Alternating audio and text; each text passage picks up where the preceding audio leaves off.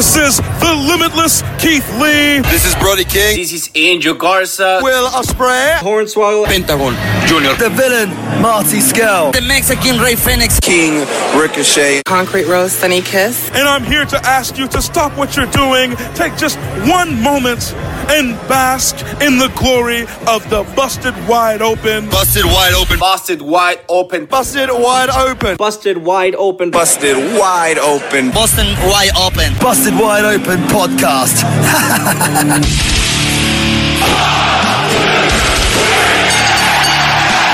You're listening to the Busted Wide Open podcast, dropping the elbow on the hottest topics in sports entertainment and the world of professional wrestling.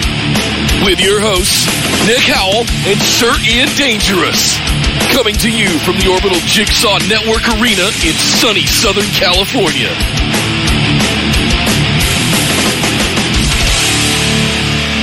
Welcome, everybody, to BWO Live, coming to you from Twitch, episode number 264 of Busted Wide Open. My name is Nick Howell. And coming to you from a back bedroom in Sacramento, California, I am Sir Ian Dangerous. Yes, your eyes do not deceive you if you're watching us live on Twitch. I am non-mobile in that little picture you see there because I'm audio only today.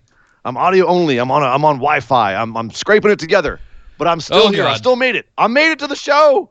I made it to the show despite actually being in the worst air quality in the world right now. So if my voice seems a little froggy, that's why. I apologize in advance for being kind of a little grizzly today. So I apologize for that. Does Retribution know you're remote and on location? I hope not. I think I've hidden Let's from hope them. I don't know. I don't know if Retribution comes to Sacramento. Not many people do. But that being said, we have much to discuss today, Nick. That's why I had to be here. That's why I could not take the day off. We had to do this. So you're getting audio only me. But we're going to talk about AEW, NXT, and SmackDown. Lots going on all three shows. AEW coming off a couple pay-per-views, setting up some things. NXT with this title match and some really baller matches over on NXT.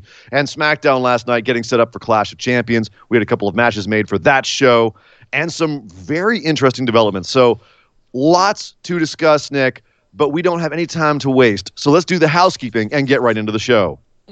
Yes, indeed. First and foremost, want to call out a couple of new Twitch subs. Flip Recruiter with the Twitch Prime. Thank you very much for subbing to the channel and for joining us. Much obliged. And we had an off-air $5 tip in the tip jar from Jake the Snake Lawler that I wanted to call attention to. Because Jake the Snake Lawler asked a question. And I think I'm going to ask it so that they know we were going to talk about it, but I think we need to save it till we get to NXT because it is NXT related. He asked, thanks for the content. My friends and I are arguing. Please settle. On Wednesday's NXT, did Io miss her moonsault on Shotzi? Io hit Shotzi with her ankles. Or was this intentional? Quick answer. Do you want to address that now? Let's do it right now. Let's do it right now. Why not? Okay. Quick answer. Yeah, that was not, I don't think, her intention. Although it did look nasty. It looked like that actually might have been more brutal than actually hitting her, stomach to stomach, chest to chest with a moonsault. That happens sometimes with Io for some reason with her moonsault. She's not really doing a proper moonsault where you jump in the air and do a flip. She's more like kind of slingshotting her feet over her head, and that's why her moonsaults sometimes look like they're a lot more brutal because they're very fast and snappy. But unfortunately, it also means sometimes she doesn't quite get them off the way they should be. They're not really a moonsault so much as just like a whiplash in air. Right. This was not intentional, and it looked like it hurt. It looked like Shotzi. Well, yeah, shins on ribs is probably not a good feeling. And that ref came over and was like, yo, Shotzi, you okay? Right after that, and Shotzi was like, I'm fine. I'm fine. I can't breathe. I can't feel my ribs. But I don't know. Here's the thing. Like, if you watch enough wrestling, you could tell that was not the right move. It's not how the move should look. But if you don't watch wrestling, it looked like a devastating move. It looked devastating. Yeah. So, hey, all right, cool. I wasn't. Kyle threw 100 bits in. He said Ian's favorite time in Sacramento is when he gets to leave Sacramento. I hope you're staying safe out there, Ian. Actually, my favorite time in Sacramento is going to be right after the show where I go grab a beer and jump in the gigantic pool they have in the backyard here. So, it's actually going to be pretty cool. Yeah, before I get into the housekeeping, Jay Wolf, 1974, also with the Tier 1 sub. Thank you very much, Jay. Much obliged. Thank you. Much appreciated.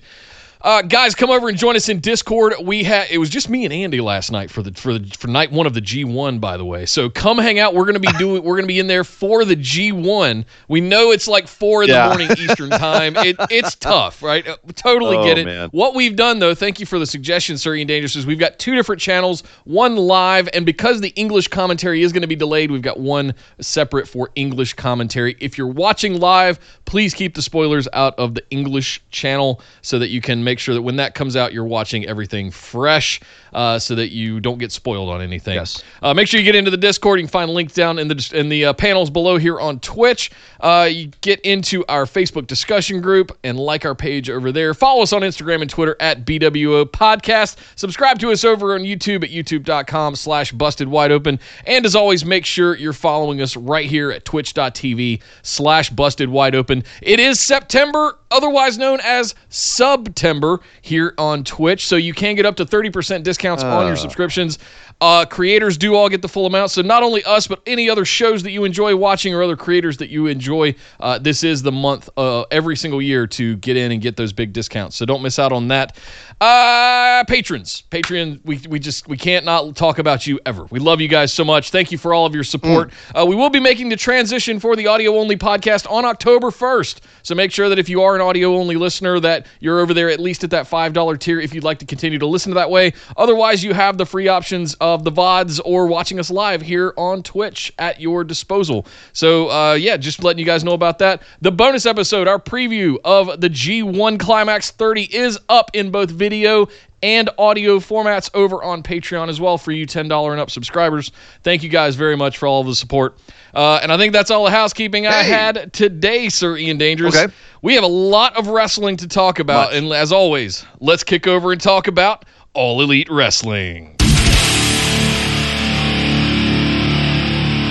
Well, when they first announced it, I have to admit, Nick, I was skeptical. The Best Friends versus Proud and Powerful, that being Santana and Ortiz, in a parking lot brawl. Of course, all this stemming from Best Friends beating Santana and Ortiz, and as a result, as a bit of revenge, Santana and Ortiz trashing Trent's mom's minivan, which, yes, on paper sounds just as kind of goofy and silly and light of a feud as you can get, but this has escalated over the last few weeks. And last week they said, you know what, you guys want to start stuff in the parking lot? We'll finish at the parking lot. We'll meet you in a parking lot. We'll have a parking lot brawl. But this entire time, Nick, and we've been saying this on this show, was this feud felt a little bit light. It felt like it was bordering on comedy because it was always, they were saying, because you trashed my mom's car. And that just sounded a little bit silly.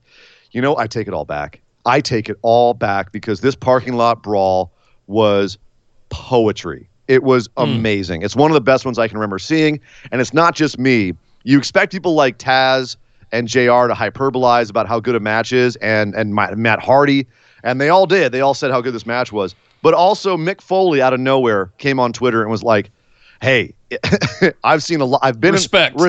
I've been in a lot of these. I've seen a lot of these. This is the kind of match I would have wanted to do back in the day. You guys did things I don't think I would have thought of or done. Way to go. You killed it. And they did. This was the reason to watch AEW this week. It is as good as you have heard. It was insane spots. Dudes taking sentons on the under a hood, like the guy Ortiz under a hood of a car eating a senton from Chuck E. T off the top. Power bombs on the hoods of cars, getting power bombed through windshields. Just absolute brutality in this match. I was of two different minds here because when I first heard it announced, the first thing that got evoked was John Cena versus Eddie Guerrero in the parking lot brawl, the lowrider parking garage. John Cena's pushing a lawnmower over him. You know, that kind of silliness and silly stuff. That's what first came to mind. I was not expecting this to be as good as it was. Yeah. There was to be as hard. After watching it, I went back and watched it again, and it made me want to go down the CZW rabbit hole again because anytime you start introducing vehicles and crazy high spots off to or onto vehicles, that's just you're going to start bringing in my CZW memories. And it over started again. hard too. Like I expected to start seeing some like joke moves at some point. Nah, Santana and Ortiz show up in Dead President's makeup. looking pretty scary. And Chucky and Trent didn't get goofy once. There was only one spot that was a little bit, the ironic, funny comedy wrestling, and that was close to the end of the match. Chucky T is laid out, leaning up against the back bumper of a car, and it looks like Santana's about to run at him with a baton and basically just smash his skull in. And as he runs at him, Chucky he has a remote for a car in his hand, hits it, the trunk pops open, Orange Cassidy comes jumping out with a chain wrapped around his hand, and Superman punches Santana. That's good stuff. And it's funny because this pays off nearly a year of Orange Cassidy popping up in random places for Santana and Ortiz. You might recall back when Santana and Ortiz were feuding with the Young Bucks, they burst into a bathroom at one point in the backstage brawl, and Orange Cassidy was just standing there. At one point, I believe it was either a 8-man tag or a 6-man tag, Santana and Ortiz go outside the ring to pull in some ladders. They pull a ladder out front of the ring. Orange Cassidy's on the ladder. Now he pops up. That's one of my favorite spots of the year, easily. He just keeps popping up on them randomly, and finally it paid off. So it was a ton of good stuff in this match. Too much to get into now because we have to do a whole rest of the show. But this was a fantastic match. I swallow all my words about this feud, and it ended with the side of a Chucky T and Trent, who's covered in blood. His entire back is bleeding from getting put through a windshield. They stumble away after finally putting down Santana and Ortiz in another monster spot. They put him down. They get the pin. They stumble off to the side, and you realize Sue, Trent's mom, is sitting there in her minivan. They all hop in. That's a mom right there. Are you covered in blood, my boy? Go ahead and hop in. Don't worry about the seats. They all hop in. Orange Cassidy riding shotgun, naturally. And as they take off, they stop. The camera runs over to Sue's side of the window, and her hand goes up, and she flips everybody off, and they drive off. What an amazing image to finish the whole thing. What an amazing match. Outstanding. Both 2 thumbs up right there for sure. Absolutely. And his back was cut up almost as bad as Dante Fox's back from the Hell of War match. No, nothing. He wasn't missing skin, dude. Don't get crazy. Okay, fair. Yeah. Dante Fox was missing chunks. He was there's strips of flesh hanging. It was not anywhere near that bad, but it did not look pretty. So now PNP afterwards, Proud and Powerful afterwards are saying, you woke up something that's now known as safe. So I'm assuming this feud is done and they move on. But Proud and Powerful needs to win something. They just don't seem to be winning matches a lot lately. So I'm curious who they're going to go feud with now, if it's going to be another face team or what. There's not a lot of Private Parties kind of staged and ready for a feud. Jurassic Express might be as well. We'll talk about them in a second. But for right now, let's talk about Jake Roberts and Lance Archer. Well, let me jump in real quick and catch up real quick because we had some activity going on over here. Kyle threw in 100 bits, said Shotzi did ask for EO to hurt her. Mission accomplished. It's a good point. But EO wasn't stapling stuff into her chest, so I don't know if a messed up moonsault is what she meant. That's true. Kyle also gifted a tier 1 sub to SW Steven. Nice. Thank you very much, Kyle, for the gifted sub. And Steven, if you got the gifted sub there, make sure you thank Kyle for that gifted sub. Also, Will threw in 100 bits. He said they absolutely told Cole versus Dream in the parking lot to hold their beer. Dude, Cole versus Dream was garbage compared to this. Yet I'm not thrilled about the finish, but it worked. What was wrong with the finish? How can you've got a mom in her minivan picking up her boys, and right before she slams on the gas to speed away, flips everybody off. Oh, I love the finish. Yeah. Even the what was a power bomb in the back of on the back of a pickup truck through a thing of wood for the actual pin. That was good stuff. Ow. Screw the apron. That hurts. I loved it. Obviously. Yeah. All right, we're good. Jake Roberts. Yeah, Jake Roberts. Not Jerry Lawler. Jake Roberts. He's quoting Pink Floyd. He's coming out asking people if they can tell heaven from hell, blue skies from pain. Have they ever seen a green field or a cold steel rain? It's Wish You Were Here, damn it, in case you don't know. But he was quoting it. I don't think he knew the lyrics either. But it doesn't matter because the whole point of him being out there with Lance Archer, who was not happy. Lance Archer was not happy to be there because Jake had made a deal. With Team Taz. And so now, because next week, Moxley had to face off against Lance Archer in a tag team match, 3-on-3 tag match. So Jake put together a team, Lance Archer, Brian Cage, and Ricky Starks, which sounds like a mean combination of people. But also when you think about it, it kind of sets up easily for who Mox is going to pick. And sure enough, Moxley comes out of the back. He's coming out to confront them. And Ricky Starks and Cage jump him in the audience and start beating the crap out of him. Until Will Hobbs, newest signee of AEW, Will Hobbs comes running up to save them. Big Hoss from Oakland. Will Hoss is what I'm going to call him. Oh, big boy. He comes running up, takes them out, and also Moxley announces that his other partner will be Darby Allin. So Darby Allin, Will Hobbs, and Jon Moxley versus Lance Archer, Brian Cage, and Ricky Starks next week. That sounds like a really awesome match. Here's the problem, Nick, is that can anyone really afford to eat a pin in this besides Will Hobbs? I mean, he's just coming off a dark, but even then, like if they want to build him as a monster, I don't know. I guess Starks could eat a pin, but there's feuds going on all over this. Cage and Hobbs have been feuding. Obviously, Starks and Allen have been feuding, and Moxley and Archer the week after that in October are supposed to have a title match. Right. So I question this tag match next week in terms of how do you have a finish? I don't know that you do, honestly. I think it builds enough story here for each of them to go off and have their own matches. I would love to see Will Hobbs versus Cage. I think that's going to be that two big boys doing big boy things. I'm all about that. Darby Allin and Starks is going to be fantastic. And yeah, I would love to see Archer and Mox have it. So I think this is more to build the individual things. But I think what's going to happen ultimately is that Cage, Archer, Starks breaks down. That ends up costing them. We're going to see the faces go over here. And probably Starks. I don't know. I think to build anticipation for the fact that Moxley might lose to Lance Archer, they might have the faces lose next week. But then who do you pin? You have Darby get pinned. You have Hobbs. Hobbs you could get pinned because he's coming off, like I said, coming off dark. The guy's lost quite a bit, and he's at a point in his career he doesn't need to win all the time.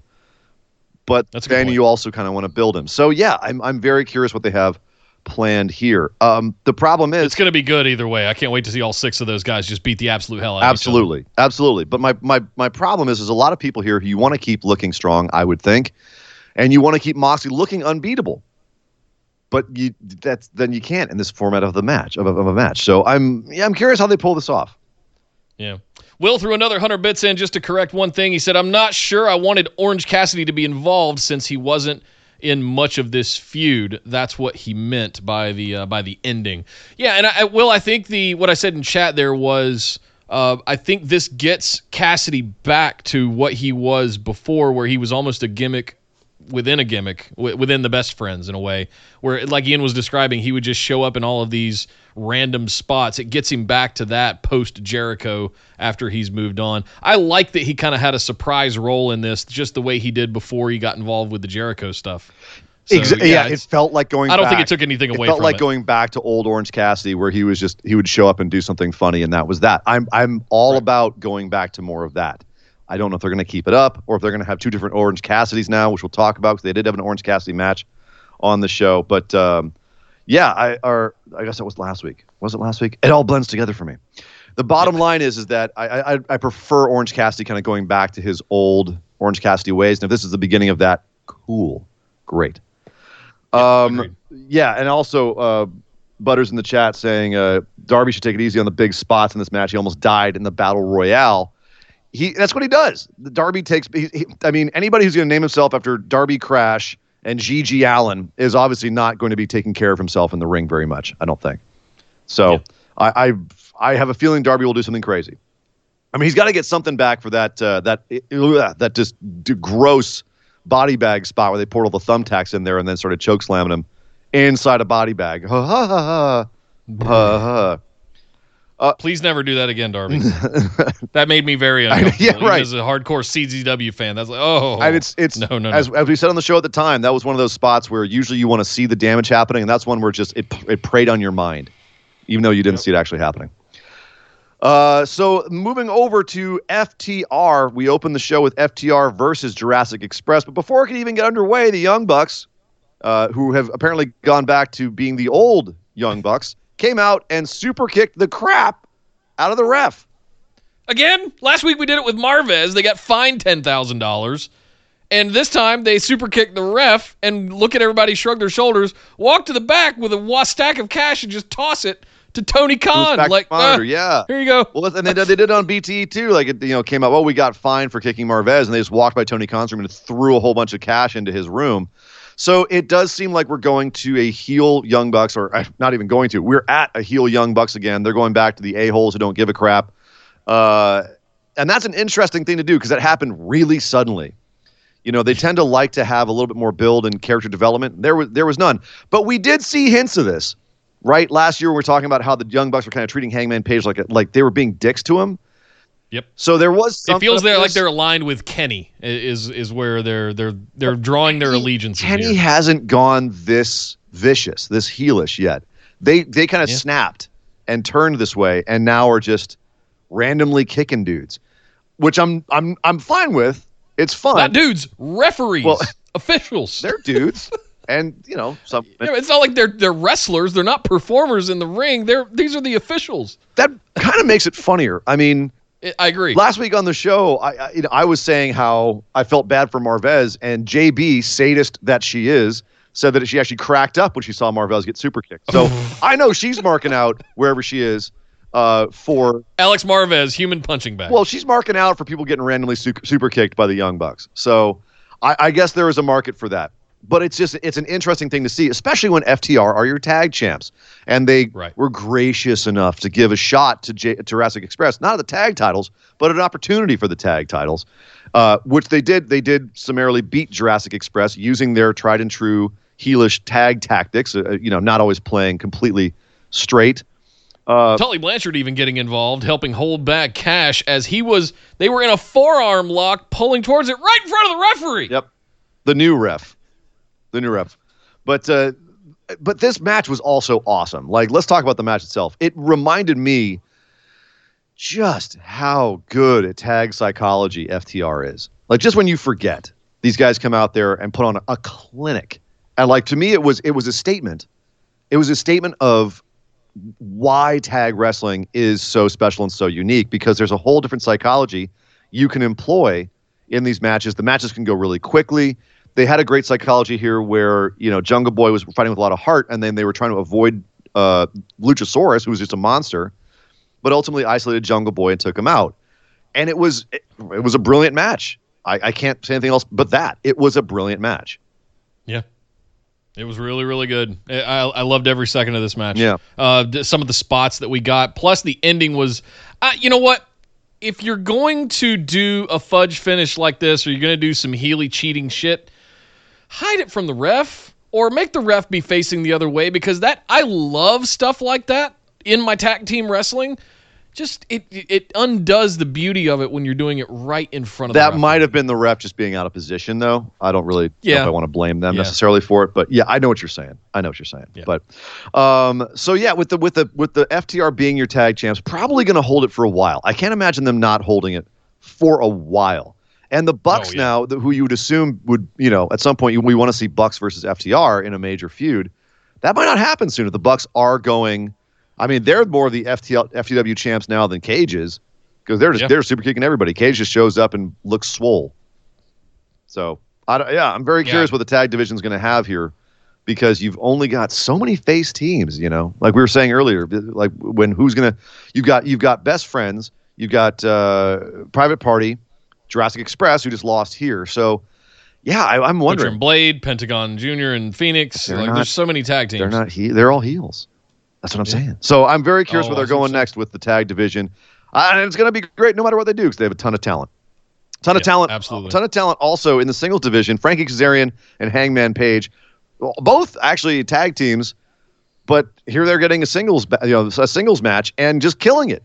Frankie Kazarian. Well, this was set up to be originally, it was going to be Page and Kenny Omega versus SCU. Right. As a tag match, and Kenny was like, no, I'm done with that tag stuff. I'm singles now, but he still comes out and sits in on commentary. Right.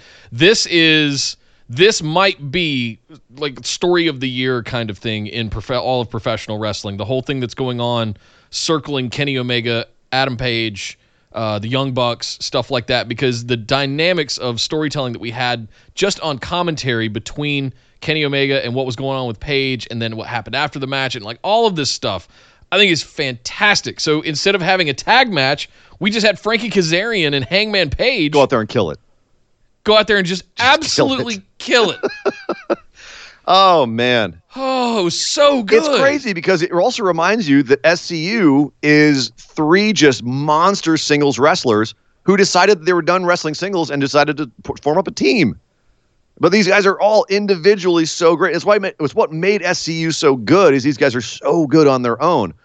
That being said, Scorpio Sky is the one who's really being kind of poised to be the breakout star. But it makes me feel bad for Kazarian because he proved here. He's a really good singles guy. The guy is buttery smooth, especially with the guy who's as good as Hangman Page, who is also buttery smooth. So, yeah, I'm liking the story. I like this match. I don't know. There's going to be a lot of like really happy talking about matches on the show today, Nick. There was a lot of good wrestling this week. We were very blessed this week. Yes, there was. A couple of things after the match. Hangman Page does get the win with the buckshot lariat, and then he's almost forlornly looking around for his partner. And there's an ironic piece of that I want to talk about because Hangman used to be the one 3 to 6 months ago that would just turn around and walk away after they had won a tag match, and now Hangman is in the ring by himself. He got a Stone Cold beer toss, which I thought was cute. Standing there having his beer, looking around going, where's everybody? Kenny? Where'd you go, Kenny? And Kenny, instead of coming down and celebrating, rips his headset off and just walks out of the tunnel and walks down the tunnel. Kenny was on commentary the entire time. And I'm not a big fan of Kenny on commentary because he tends to not entirely take it seriously, but then he'll turn around and make a great technical call. But it was cool to see him just kind of be like, okay, I'm done here. Almost like he was assigned to go out and commentate this match, but he didn't really want to be there. And he just boned out right after the match. Didn't congratulate Hangman. Just took off. I just feel this is such a good story. I feel this building towards some sort of massive nuclear explosion feud between Hangman Page and Kenny Omega. And it's not going to happen in the next recent time frame. This is going to continue to take a long time. But when we get there, it is going to be so good and we are going to be so fulfilled. If we get a full-blown Omega and Page feud and they just go to town on each other, that's going to be a hell of a match. God. I'm here for it. And I think it'd be if they invoke the storyline of Bullet Club and all of the stuff of how they all came together in New Japan, bring in some of that storyline and that history. They've built up a lot of history for it, so it could be great. But there is no history between Ivelisse and Thunder Rosa, who had a match for the NWA World Championship. That's right. Thunder Rosa was back this week after losing to Hikaru Shida at the pay-per-view. But she was back to face Ivelisse. And this match started off a little bit choppy. They didn't feel like they were quite on the same page. But then it got real good. It got real good. And this was a little Lucha Underground reunion. It was nice to see. Although I can't really remember if they ever faced each other in Lucha Underground. I know they were around each other, but I don't know if they ever had a match there. But that being said, I don't think so. She was gone by that point, I believe. Maybe. Ivelisse wasn't. Maybe. Yeah. But this was very good. It ended up being very good. And even though Thunder Rosa did retain, unsurprisingly, and you saw Hikaru Shida ringside, Hikaru Shida jumped in at the end because Rosa got jumped by Diamante and Ivelisse. And so now it's set up. So we're going to have Ivelisse and Diamante versus Thunder Rosa and Hikaru Shida next week. Is this the best way to go with the top level of the women's division? Having two champions face off against two, pretty game. They've made Ivelisse and Diamante out to be solid competitors. Is this the way to go, though? Is this a way to avoid having to look at the elephant in the room, Nyla Rose being undefeated, being the number one contender, and you can't really do any more with the feud now because you've had Shida beat Rosa, right? Is this the best way to go now? Have them on TV, have your two champs on TV doing some work, putting on good matches, but you don't have to deal with a title change. That's tough to answer because you're asking me if it's the best way to go, and I don't know where you're going. That's what outcome are we hoping to get out of this? Are we consolidating somehow? Are we making the NWA Women's Championship part of AEW by proxy somehow? Is it actually disputed right now? Are we going to have it on the line? It was on the line this week. Yeah, it was on the line against Ivelisse. Sure, but I'm talking about with an AEW competitor. Like if Hikaru Shida is able to defeat Thunder Rosa, is she now a 2-belt champion? That's what I'm like.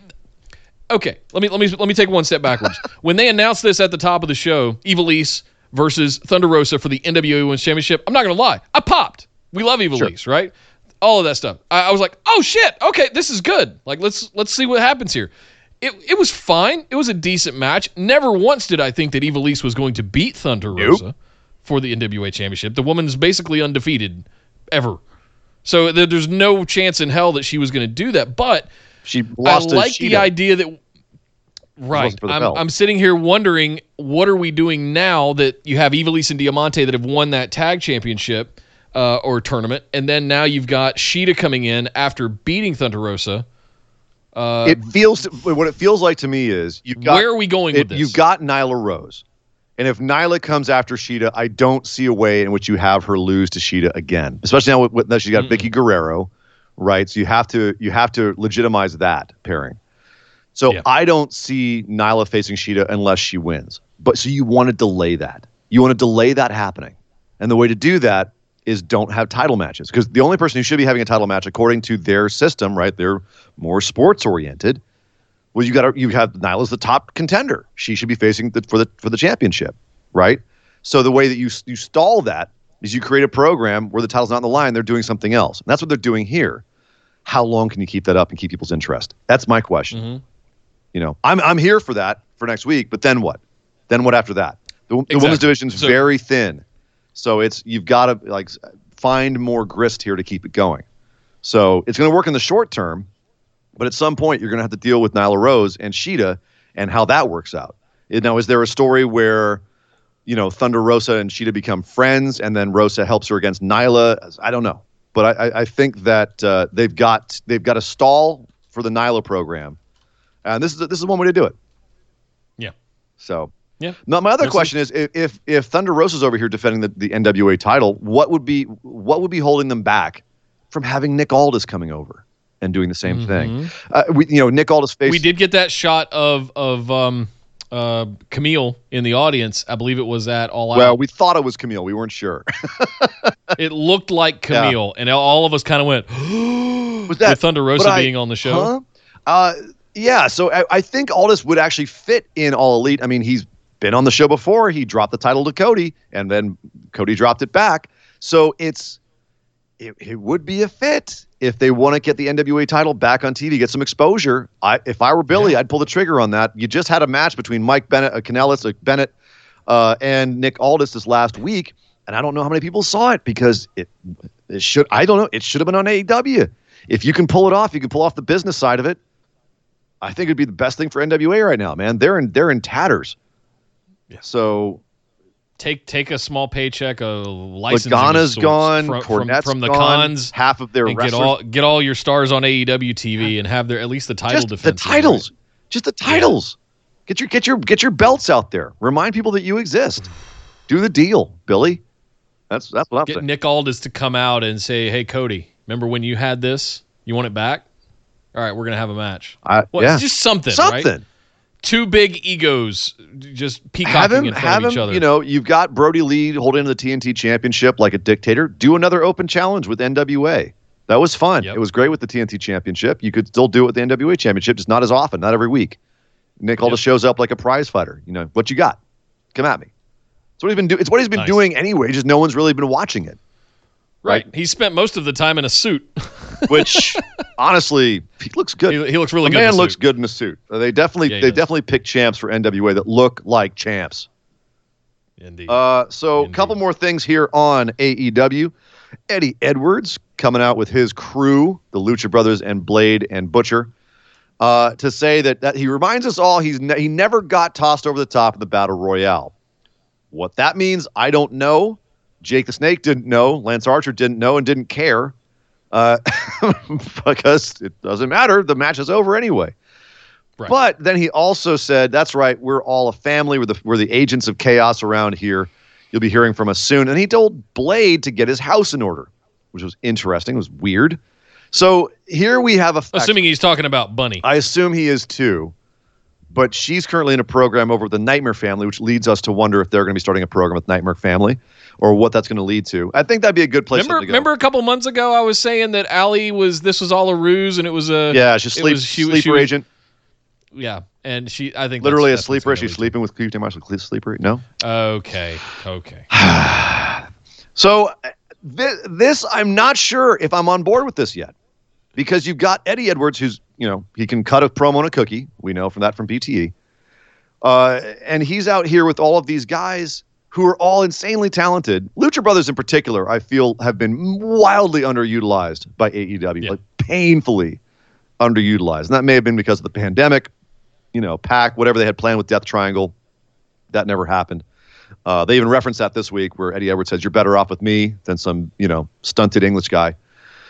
So, all right, fine. They're now with Eddie Edwards. Does this mean we're getting a Nightmare Family feud? Are they just going to randomly? They said they call themselves Agents of Chaos. Are they going to be retributioning around here and just running in on matches and just messing stuff up? I'd be there for that.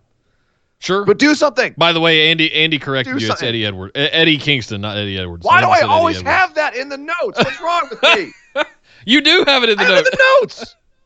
I'm going to change What's that before I post it later.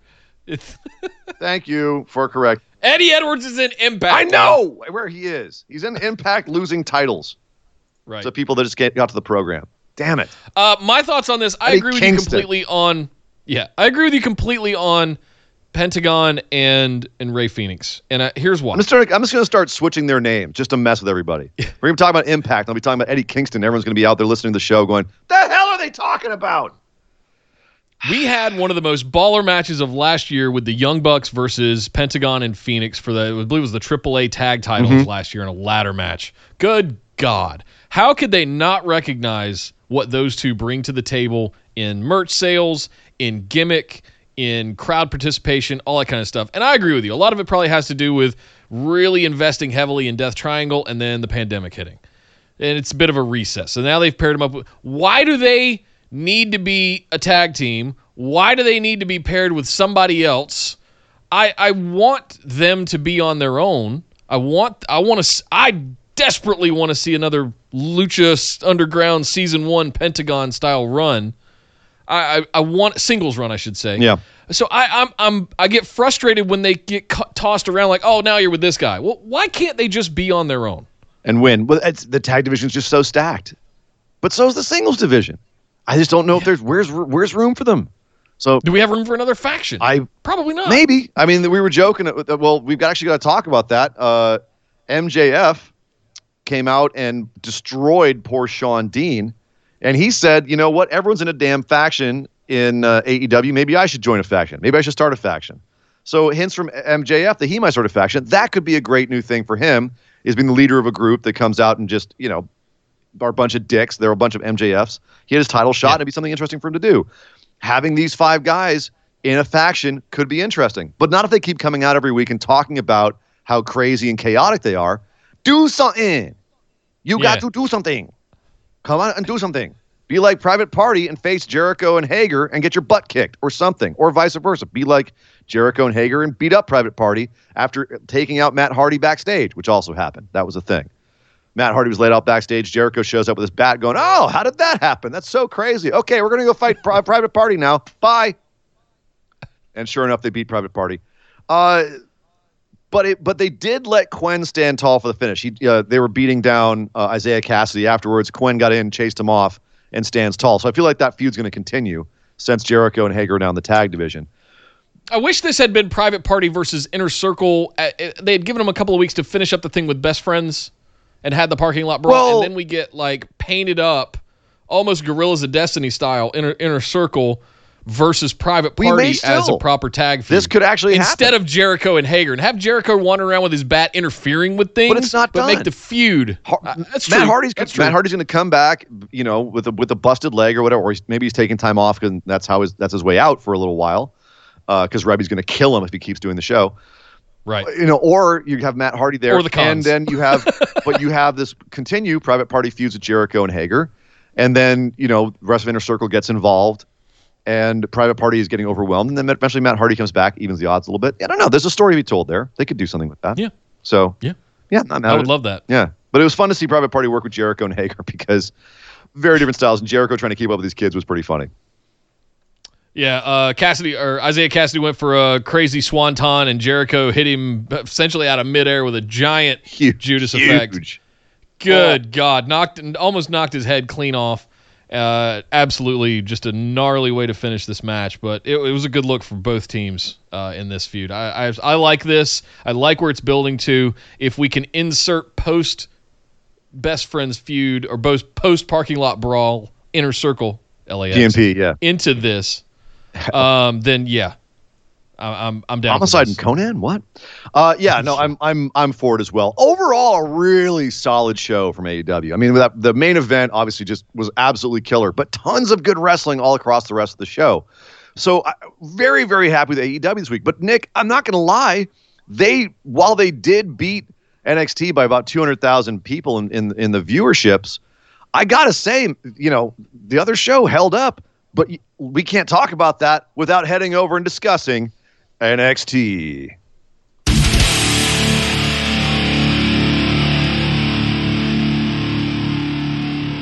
Okay, we got to talk about the question that Jake the Snake Lawler asked at the top of the show about the Io Shirai's moonsault. Well, let's start there. Let's start. Our main event of the show was Shotzi Blackheart coming out in her tank.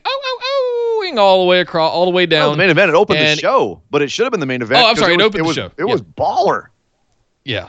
Io Shirai, current women's NXT champion, in an absolute banger match. And one of the things that I wanted to see, Shotzi has been doing this gimmick since she's debuted. We've seen her mixed up with a larger group pretty much the whole time. Involved with the Robert Stone brand, the whole silly stuff about running over his leg, which was funny.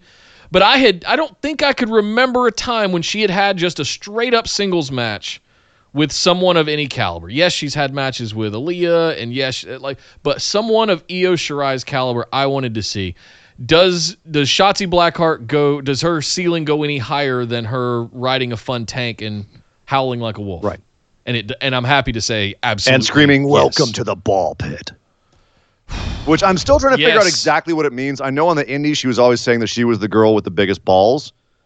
So, they're always talking about her testicular fortitude. Right. So maybe it's her ball pit where she keeps her balls? Maybe. I don't know. I'm stretching. But this was an opportunity for Shotzi to really show off what she can do. And she did. Io is one of the best women's wrestlers in the world, and Shotzi was right there with her the entire time, hold for hold, move for move, looked great, smooth as hell, really stiff match. And this was not just her out there proving it. Also, Wade Barrett over on commentary, who, by the way, is now there permanently. He's been permanently assigned to NXT, which is congrats, which Wade. is good news. I've got some good news. Yeah, he put over Shotzi in probably one of the best ways I've ever heard, where she comes out and he's like, I don't really know Shotzi. I avoid her backstage because she's weird. And by the end of the match, he goes, Shotzi has made me a believer. As the match went on, he actually you could hear him being won over by Shotzi Blackheart until at the end he goes, she didn't win, but dang, Shotzi Blackheart made a believer out of me. And that was one of the most brilliant ways to get Shotzi over. Besides her performance in the match, was Wade Barrett doing a great job of being convinced of her greatness through the match. And that was a really cool way to experience that. And it made you go along for that journey with Wade Barrett. So it was great. It was funny how much he was talking about at the beginning. He was talking about Io. Oh, look at Io Shirai. She's amazing. She's so good. Yeah. And then that Shotzi Black. I avoid her backstage. She's so weird. Yeah. And then like you said, by the end, it's just constantly like praising. Oh wow! I can't believe that's incredible. Wow, she's really special. And they called it a star-making performance for Shotzi. Afterwards, we have after the pseudo botched moonsault, they get back to their feet. We have a nice handshake. A little nod. Nick, you got your sportsmanship. Sportsmanship.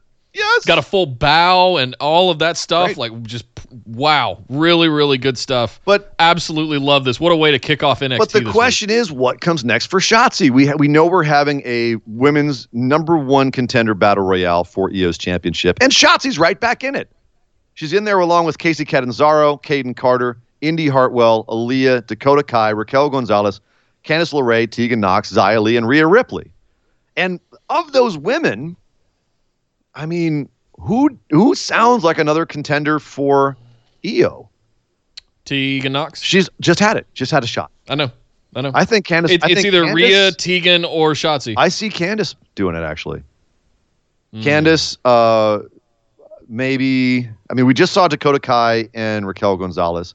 I feel like Raquel Gonzalez and Rhea Ripley will take each other out.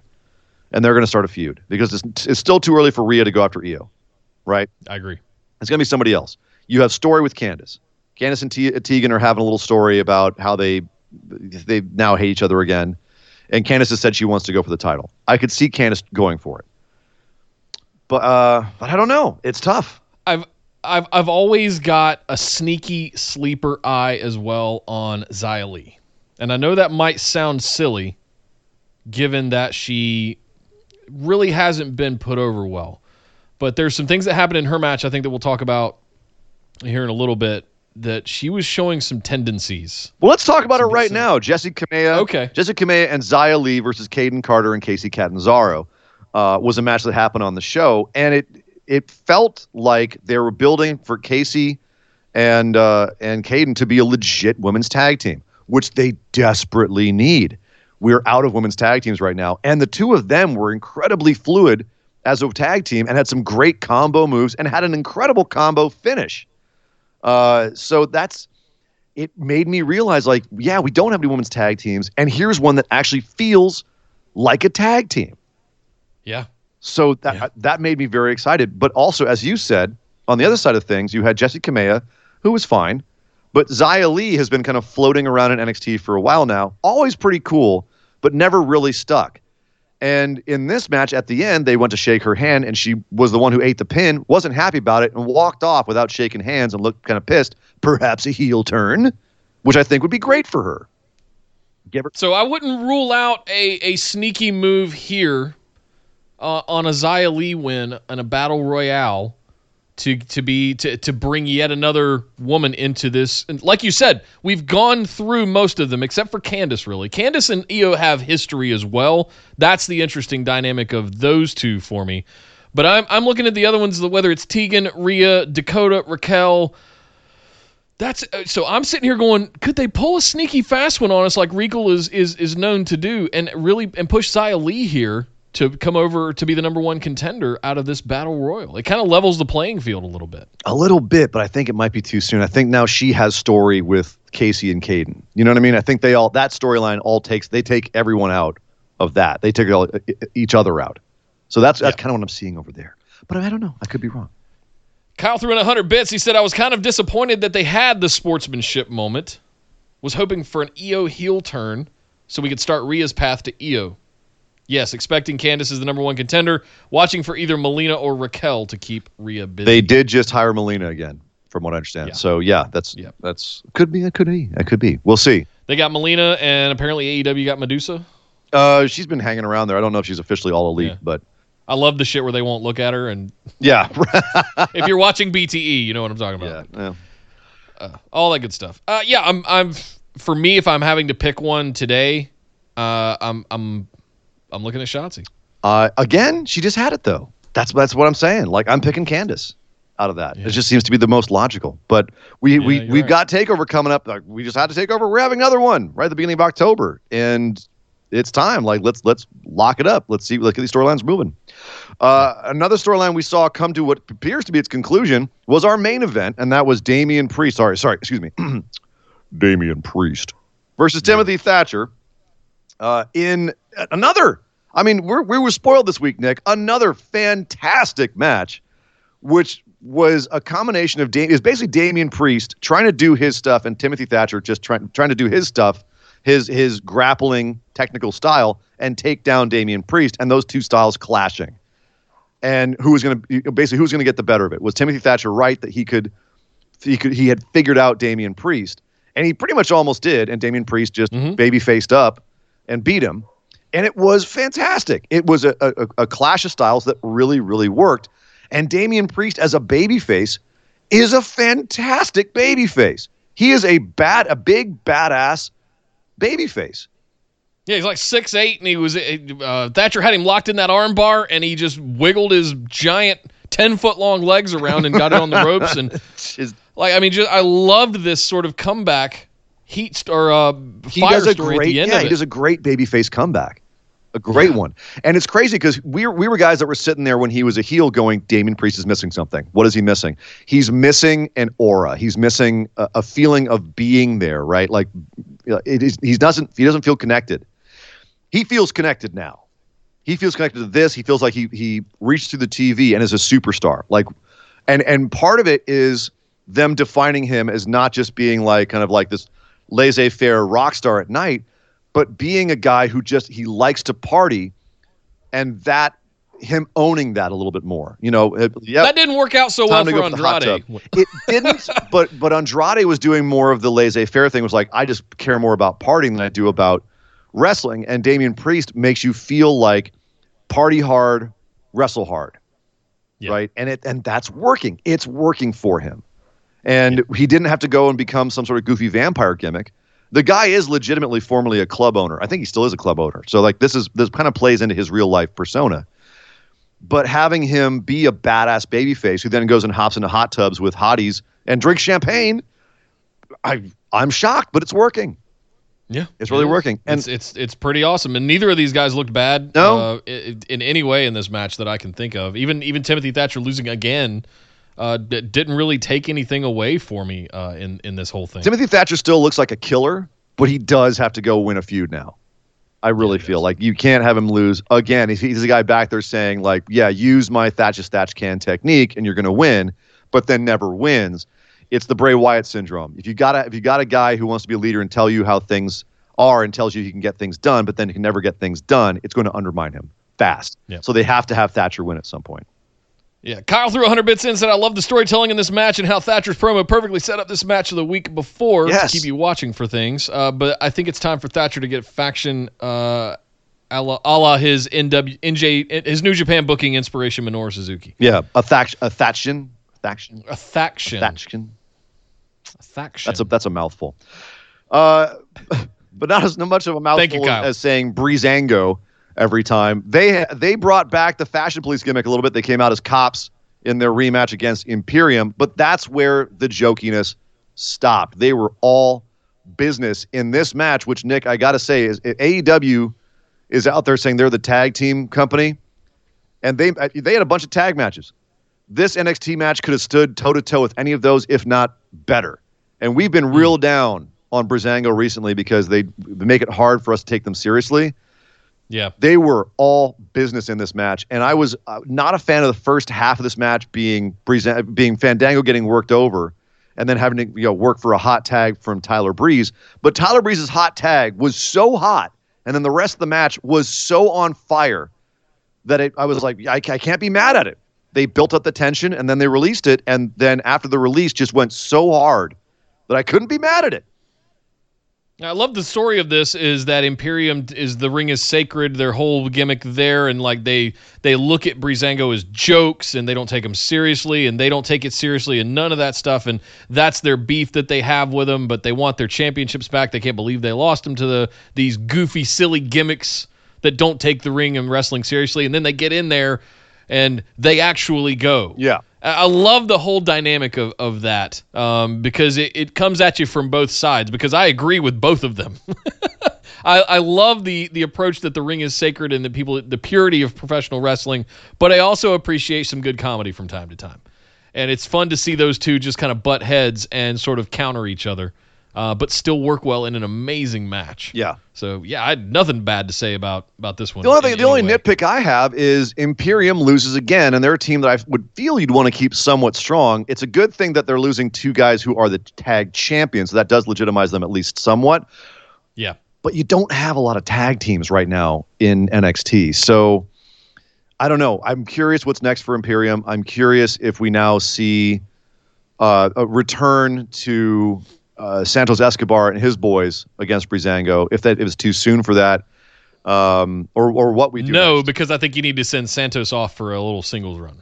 But you can do that and still have his boys go and I understand. be the tag. I'd love to see them go full Undisputed Era and have both the Cruiserweight Championship and the tag That's what I'm championships. saying. Yeah. But then what does Imperium do? They just float around doing nothing? That's too talented of a team. Maybe they're waiting for Walter to come back and they can do more stuff with Walter. We just started NXT UK back. Maybe that's what it is. They're going to send him over to the UK. Maybe they're I don't going know. back. Who knows? Maybe. Who knows? Yeah. We'll have I'd love to find see out. them in NXT UK with Walter.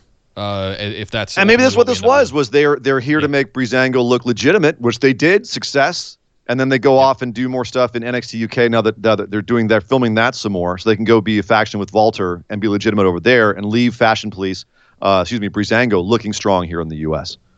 Yeah. So Kyle threw another 100 bits and said this tag title match was these guys' usual speed times 2. Was wondering where that came from and loved it. Expect Imperium is back to NXT UK shelf a la Holland. Yeah, I agree with you. They're probably going to. I think this might have been a send off for Imperium. But again, to the tag division is strapped. Like they're strapped for teams. So I wonder if that's even the best idea, or if they should have kept Imperium around, looking somewhat competitive. But time will tell. We will see. Time will also tell if Killian Dane and Drake Maverick can get along. They were supposed to have a tag match against Bobby Fish and Roderick Strong from Undisputed Era after last week. But Drake Maverick, he couldn't get Killian Dane on the phone all week, finally found him backstage, and Killian Dane wanted nothing to do with him, so Drake came out to the ring alone, expecting Killian to follow him, and he never came. He never showed up. And Drake just basically had to do his babyface thing, his underdog thing of getting his ass kicked for about 10 minutes in this match before Regal found Killian Dane backstage with a whole bunch of crew watching the TV, watching Drake Maverick get beat up and laughing. And Regal's like, "You gonna let this happen?" And Killian Dane goes, "Oh, come on, man. I don't want to. Fine, I'll go out there and help him." So Killian Dane comes out to the ring. Doesn't really help Drake. Just kind of tosses him back in the ring. It's crumpled dead body up from outside the ring where he's being beat up. Throws him back in the ring and goes to leave. An Undisputed Era. Oh my goodness, Roderick Strong and Bobby Fish. They're laughing, Brilliant. but they make the mistake of making a joke at Killian Dane's expense as he's walking away, which was that was a dumb idea. Not the smartest idea. Did he call him a dork or an orc? I think that's being debated right now. I would imagine online. it was a dork because they've used the Both term. Both are amazing. But they've used the term dork for people before, so I would say that Yeah. history would claim dork. But I like orc better. Yeah. I do. Call Killian Dane a hairy orc. That's pretty funny. Yeah. I've never imagined an orc with a Belfast accent. Usually they're just, they kind of Hey, grunt. Hey, Roderick Strong, maybe don't call a giant guy like this, a giant guy from Belfast. His nickname is the dork. Beast of Belfast. Maybe don't call him a dork. Yeah. And sure enough, Roderick Strong got his ass whipped. Killian Dane comes back down, whips the crap out of Undisputed Era, helps Drake get the win, and then when Drake goes to be celebrate afterwards, not KOs Drake again. So the story continues of this odd couple. I'm here for it. It's fun. It's light entertainment. It's not the best thing on the card, but it doesn't suck. It's a fun little bit of entertainment. It's got shades of Team Hell No. I'm enjoying the interactions outside of the ring and stuff like that, and the wishy-washiness or uncertainty of are they going to help or are they not kind of thing. I'm enjoying it. And it's I'm having a good time. good for Drake and for Dane. Dane was aimless. He had nothing that he was doing. They didn't really have a whole lot for Drake after the whole Santos Escobar thing, so they needed to find a new angle for him to get over and to stay over and to do something. So it's great for both these guys. Undisputed Era has been around long enough. They can lose like this. They can be a secondary factor in this story and not be the main focus, and they can just be sort of the agents of this other story, and it's fine. It's totally fine, and it's entertaining. So not mad at it at all. I'm also not mad at the fact that Kushida is now he's a wrecking machine for sex offenders. He had a match against Austin Theory this week. Unconfirmed, accused sex offenders.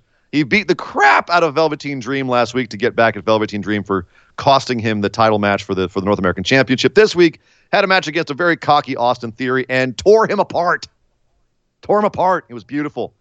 But Kushida is now challenging Finn Balor.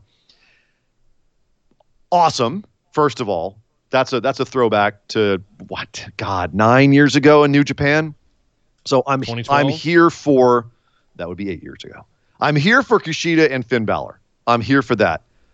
But and Kushida has been made to look very strong, killing dudes. like Theory and Dream, is it a bad idea to send him into another major feud where he loses? Because he's not taking the title off of Finn Balor. You know what I'm saying? Like, I think it'd be a better idea to have him. Not if they run it long enough. He absolutely could. Well, I think they've punked Kushida long enough since he's debuted, a year ago? But do you think he can get over in that feud? Like, is he going to get over facing and losing to Finn Balor? Because, I'm not it sure. hasn't really worked before. He won't beat him in 2 weeks when we have that next takeover, but I'm not sure they couldn't run that program longer. I don't think they will, though. That doesn't sound right. I don't to have me. confidence. You want a lot of people to face Finn now that he's champ again, I think. But what do they do with Kushida after that? I mean, we were talking about him, the pluses and minuses of him being a longer term feud with Velveteen Dream. That could be part of the finish. Velveteen Dream comes back and costs Kushida the match, and then he goes into a Velveteen Dream feud. But we talked about how that also could be questionably good because no one really wants to see Dream. And if Kushida's in a match where people want to root for him, but they don't want to see the match because they don't want to see his opponent, that could also be bad for him. Bad luck. Yeah. So, yeah, I agree. Finally, Desmond Troy came out to get murderized by Tommaso Ciampa, who's on a reign of terror. And after the match, Jake Atlas came out to say, hey, man, I'm not going to stab you in the back like you did me, but I'm going to come out and tell you I'm going to stab you in the front. I'm going to kick your ass, Ciampa, and that's the end of it. And he walks off. And later on is interviewed about it in the parking lot, and Ciampa stabs him in the back again, beats him up in the parking lot, leaves him laying. But he gets chased off by Kyle O'Reilly, who came in and said, that's enough. Things are getting interesting here. Jake Atlas looking like $1 million, by the way. Great promo. Both of those promos were awesome against Ciampa here. Really made him feel legitimate, even though he got beat down again. But then Kyle O'Reilly getting involved is very interesting, too. Kyle has been showing some more face tendencies. This was a full-on face moment for him. And I would be 100% here for solo Kyle O'Reilly versus Tommaso Ciampa. But I also want to see Jake Atlas get some love. Are we seeing a three-way? Same. Are we like what? How do you think this settles down? Don't rush it. Finish business with Jake first, and have Kyle just be this sort of locker room leader, the dog that's kind of just running things, right? Like, hey, just stop it, knock it off, and quit going out to the parking lot, guys. Haven't you guys heard? Don't go to the parking lot. You're gonna get your ass beat if you go out there. Somebody might throw poop on you. You might get kidnapped by luchadors. There's all kinds of stuff. Just Sheamus stop. might frame you for drunk driving. You never know what's going to happen out there. Right. It's a madhouse. My concern with this, and then I got to catch up a little bit. My concern is Ciampa. He feels a little rudderless, and he was the biggest thing when he came back 2 years ago, and we've talked about this ad nauseum on the show here. The feud with him coming back after the DIY breakup might go down as one of the best stories ever in wrestling, and he juxtaposing from that to where he is now after basically getting chumped by Karrion Kross a few weeks ago to where he feels a little rudderless. I love Jake Atlas interacting. Yeah. I love Kyle O'Reilly potential, but I'm worried about Ciampa. But if he's rudderless, he's got an outboard motor that he's currently strapping to the back of his boat.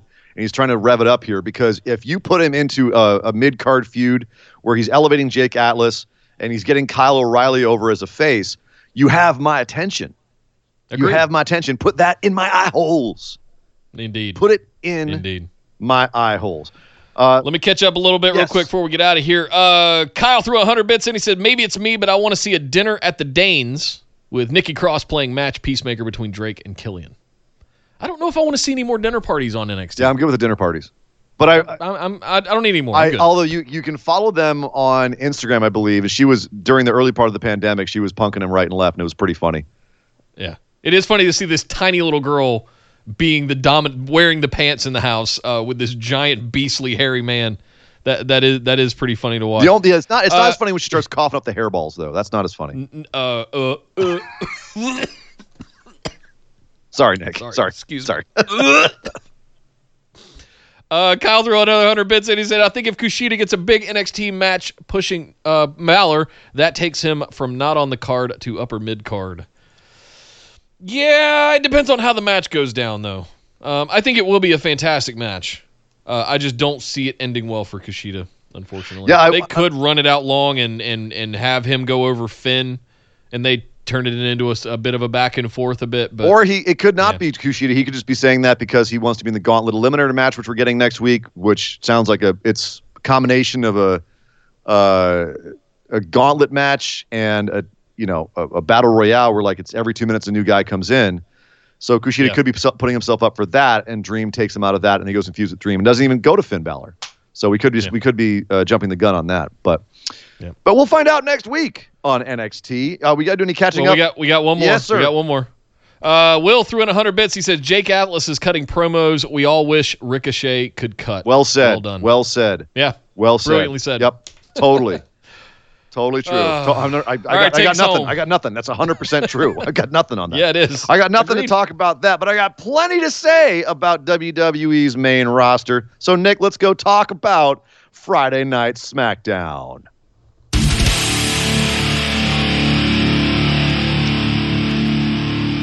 There was a lot that happened on this show.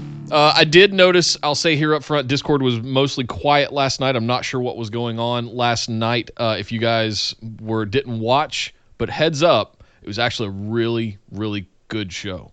We're on a 2-week streak now where we've had really good SmackDowns on Friday nights, and we're going to go over surprisingly a lot of that entertaining, relatively speaking. Yes. But I don't feel like a lot. I don't know. I felt a little bit let down by the story advancements, but the way that we got there and some of the character work was really good. And so that here's where here's where my excitement comes from. Is a lot of it is riding high on this new Roman Reigns character. Let me explain. We all know 2017 was just not fun if you were not a Roman Reigns fan. But if you were a WWE fan, it was all Roman all the time, it felt like. And it had been up until the pandemic stuff, and he kind of bounced out, giving Braun Strowman and Bray the summer. So with this new thing where he's back, he's the Universal Champion, he has Paul Heyman at his side, and Jey Uso as this number one contender to face at Clash of Champions. Now all of a sudden, you've got Paul Heyman coming to the ring with Roman Reigns, and normally where Paul would do his shtick with Brock Lesnar, ladies and gentlemen, whatever, Roman rips the mic out of his hand and just goes, look, this is how it is. This is my yard, my island, my ring. It's not my. It might be my yard, but it's now my island. Yeah, and this all followed an amazing video package narrated by Paul Heyman describing the Anoa'i Samoan family and the dynasty. Oh my! You could tell in the program between Brock Lesnar and Samoa Joe. You could tell that Paul wanted to get into the racial history of Samoa Joe and the Samoan heritage and how badass all that was, right? Now he's got the opportunity. He's got a dude who legit has major connection to the Samoan dynasty from WWE, which is a legitimate thing. It's a legitimate big deal. Yeah. And he is running that thing to the moon, going all the way with it. And it wouldn't surprise me if they are trying to get Roman versus Rock for next year's WrestleMania because of how much they're playing with the Samoan dynasty thing. And that, honestly... Well, he did. He's still in shape because he did just rip his own gate off the front of his house. Rock ripped the gate off of his house. With his hands! A steel gate! Okay, that aside, imagine The Rock coming back for a heel Roman Reigns feud at WrestleMania. That would be hot fire. Hot fire. But before that, Roman has to go through his flesh and blood in the form of Jey Uso, who's very game. You know, he's but also being a little bit nebbish in a way. And let me describe. nebbishy. So you had Jey come out. They had the tag match here at the end of the show, and against Baron Corbin and Sheamus. And at the end of the match, you had Jey sort of being smiley and happy and looking around and like, yeah, I'm hanging out with my cousin. We're doing tag matches. And Roman Reigns is giving him the death stare, looking through his soul. Well, because Jey stole the pin. Last week, Roman came out, and they had to hash that out at the beginning of the show, where Jey was like, hey, man, I'm just going to assume that you not coming out till the end of the match was a miscommunication. So, all right, cool, we're good. Let's go have the street fight against Sheamus and Corbin at the end of the show, the tag match, which not a good week to have a street fight. Guys, not a good week to have a street fight. We had a lot of street fights this week. That was not well planned because it's just going to pale in comparison. But it was fine as a match. It just wasn't really a great street fight. But But at the end of the match, Roman Reigns comes in with the spear so Jey Uso hits Corbin with the Universal Belt, eats a spear from Reigns, and then Jey gets the splash and the pin. And Roman's sitting there going like, you son of a bitch. Mm-hmm. He's like smiling to his face, and then as soon as Jey turns away, death stare. So building up a little tension between them, fine. We know Roman's going to kill Jey.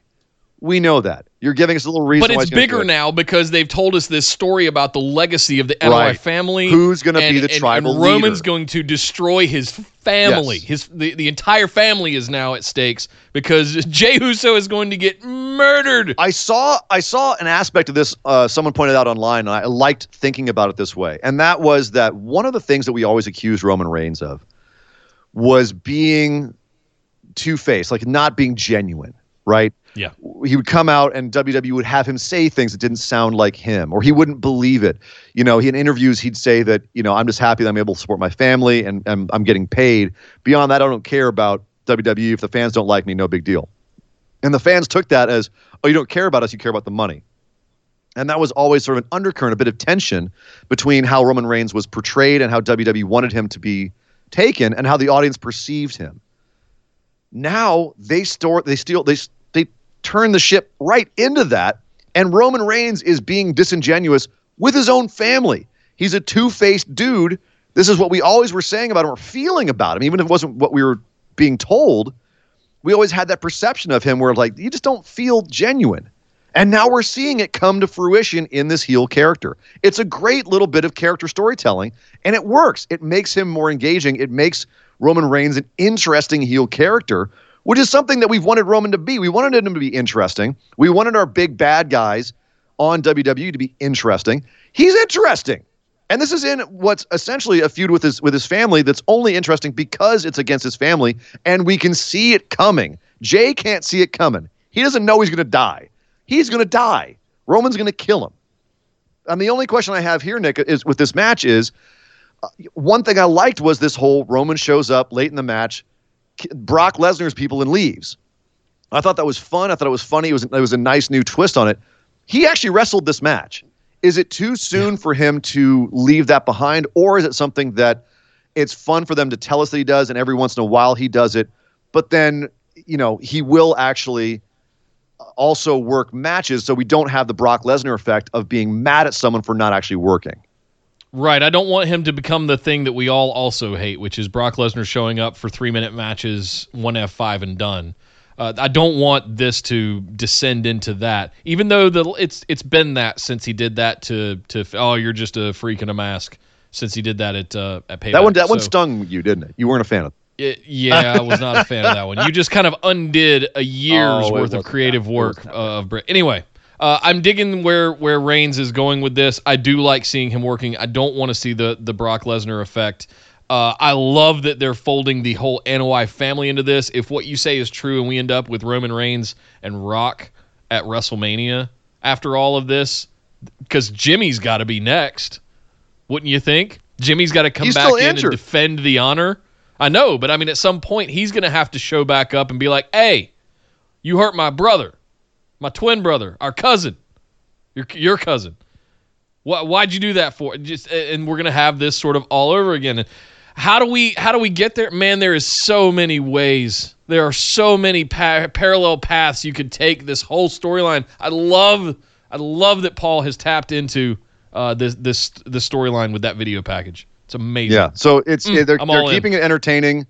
Even though it is inevitable. Jey gonna die. Jey's going to die at Clash of Champions. But my question is then, what happens next with Sheamus and Corbin? Is Corbin are they this window dressing? Because Sheamus also got beat up by Big E earlier on in the show, who's back for Retribution. He beat up Sheamus a bit, but then also beat the crap out of the security guard that sold him out and tried to sell out Sheamus on this show, telling Sheamus that, hey, your car's getting towed, and that lured him into Big E. Which, on the one hand, I don't know if Big E should be beating up security guards. On the other hand, the security guard did sell him out, and they do need to show that Big E can get serious, right? He can roll to the ring like a log and, gyrate and be weird, but when he turns on the jets, he's got to be a badass. And he looked that way. He looked like he was serious. And if you want to continue the Sheamus and Big E feud and have them go out there and beat the crap out of each other, I ain't mad at it. Yeah. I want to see this Big E go out there and dominate.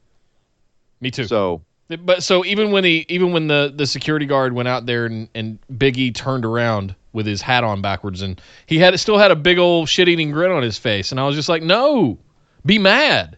But then he showed it. He showed it in his actions. He put him through the windscreen of the car, and like that was fine.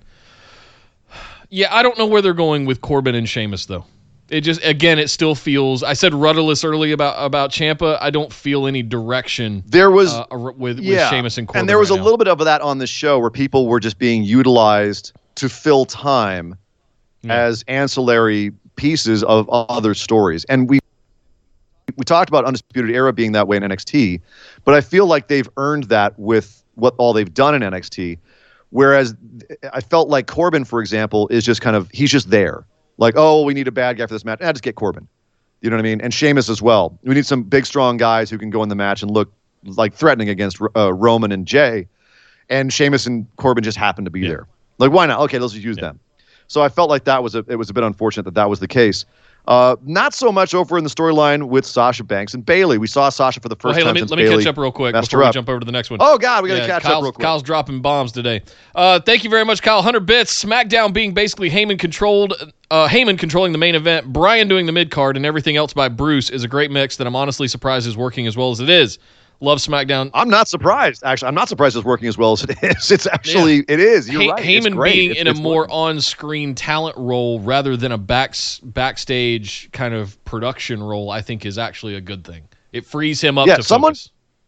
It makes me insane because now over on Raw, we're going to get Keith Lee versus Drew McIntyre again. Raw is killing me right now.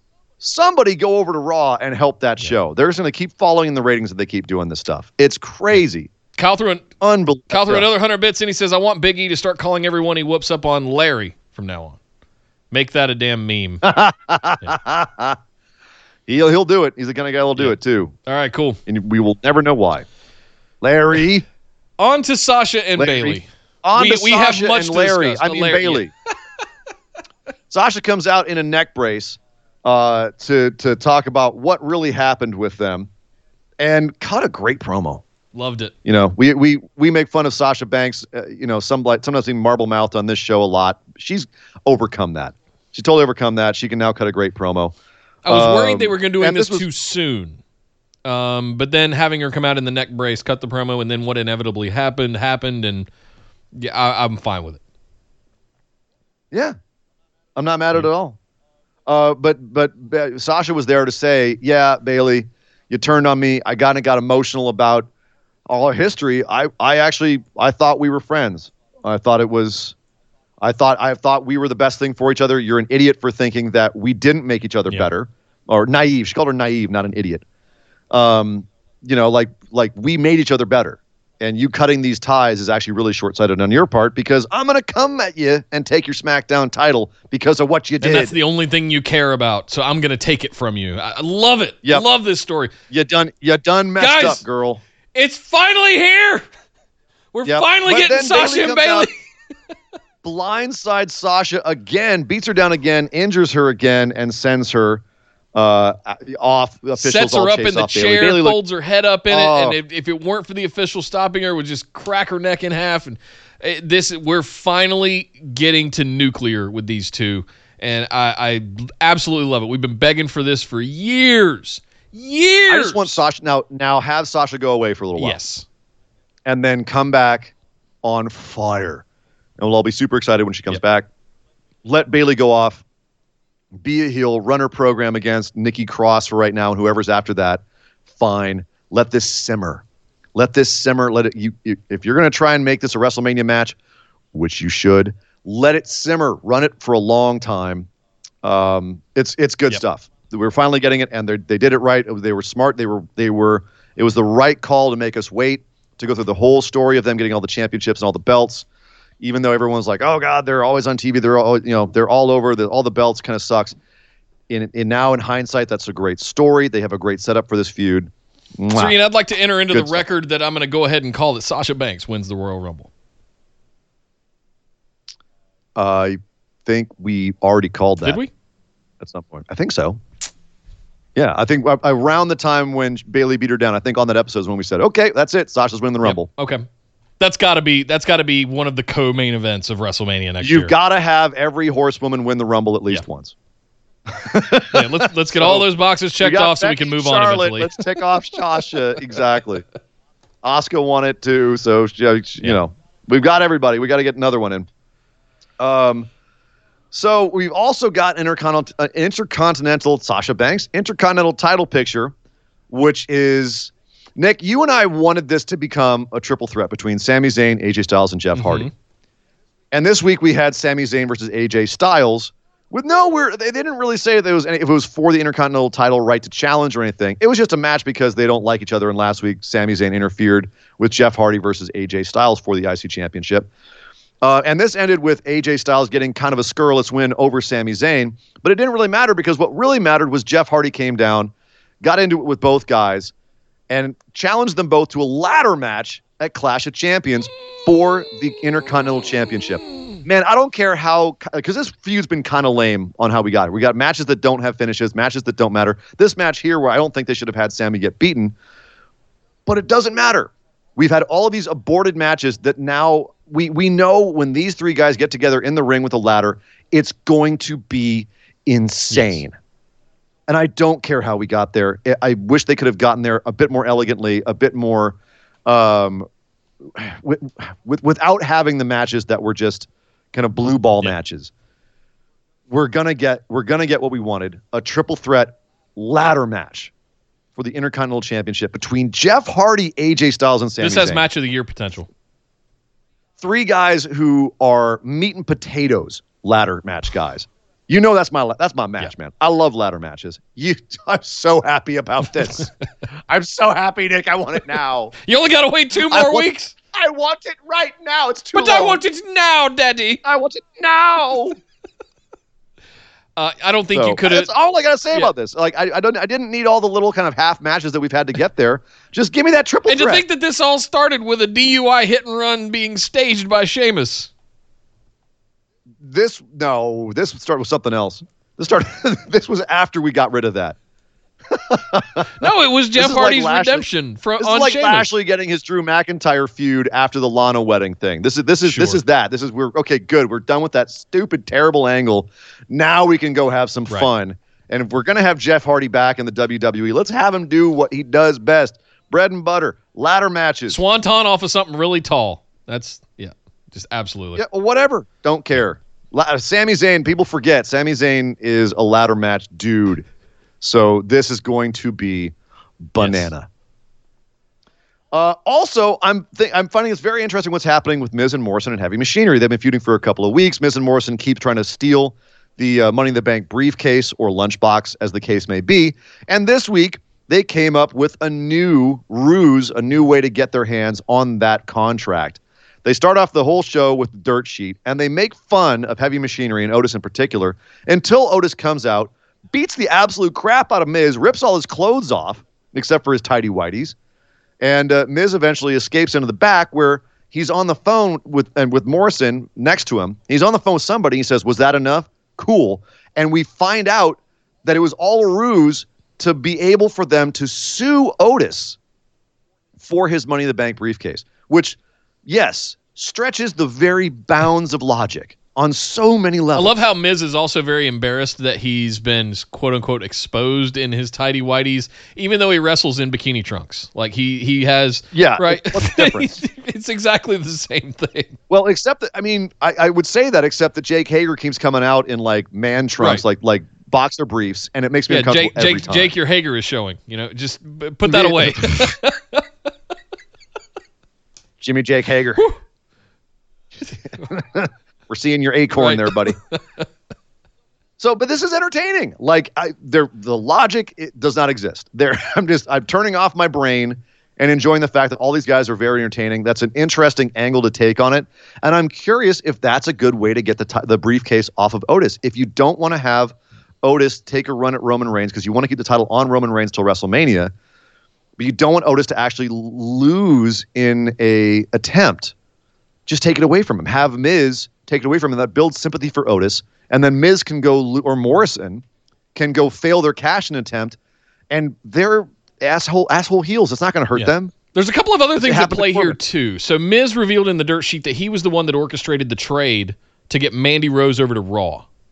We didn't really get any more information than that, and I don't really know what she is. I mean, are they trying to build her up to put her over on the big brand to go up against for the Raw Women's Championship?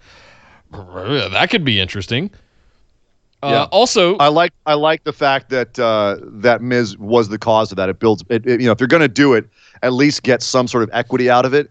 And splitting up Otis and his girlfriend is a great way to have Miz look like an asshole heel. Also, while Tucky was reading the lawsuit, he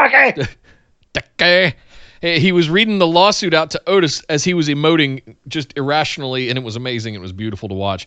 Tucky, we're in trouble. He said, actually, you're in trouble. That wasn't. And I don't went, split up heavy. Tucky, no! Oh, come on. You have so few tag teams. You have so few tag teams. Don't split up heavy machinery. Why are we breaking I know up that you want to have Otis have a singles run. I know that Tucky needs to do, don't make Tucky a Jannetty.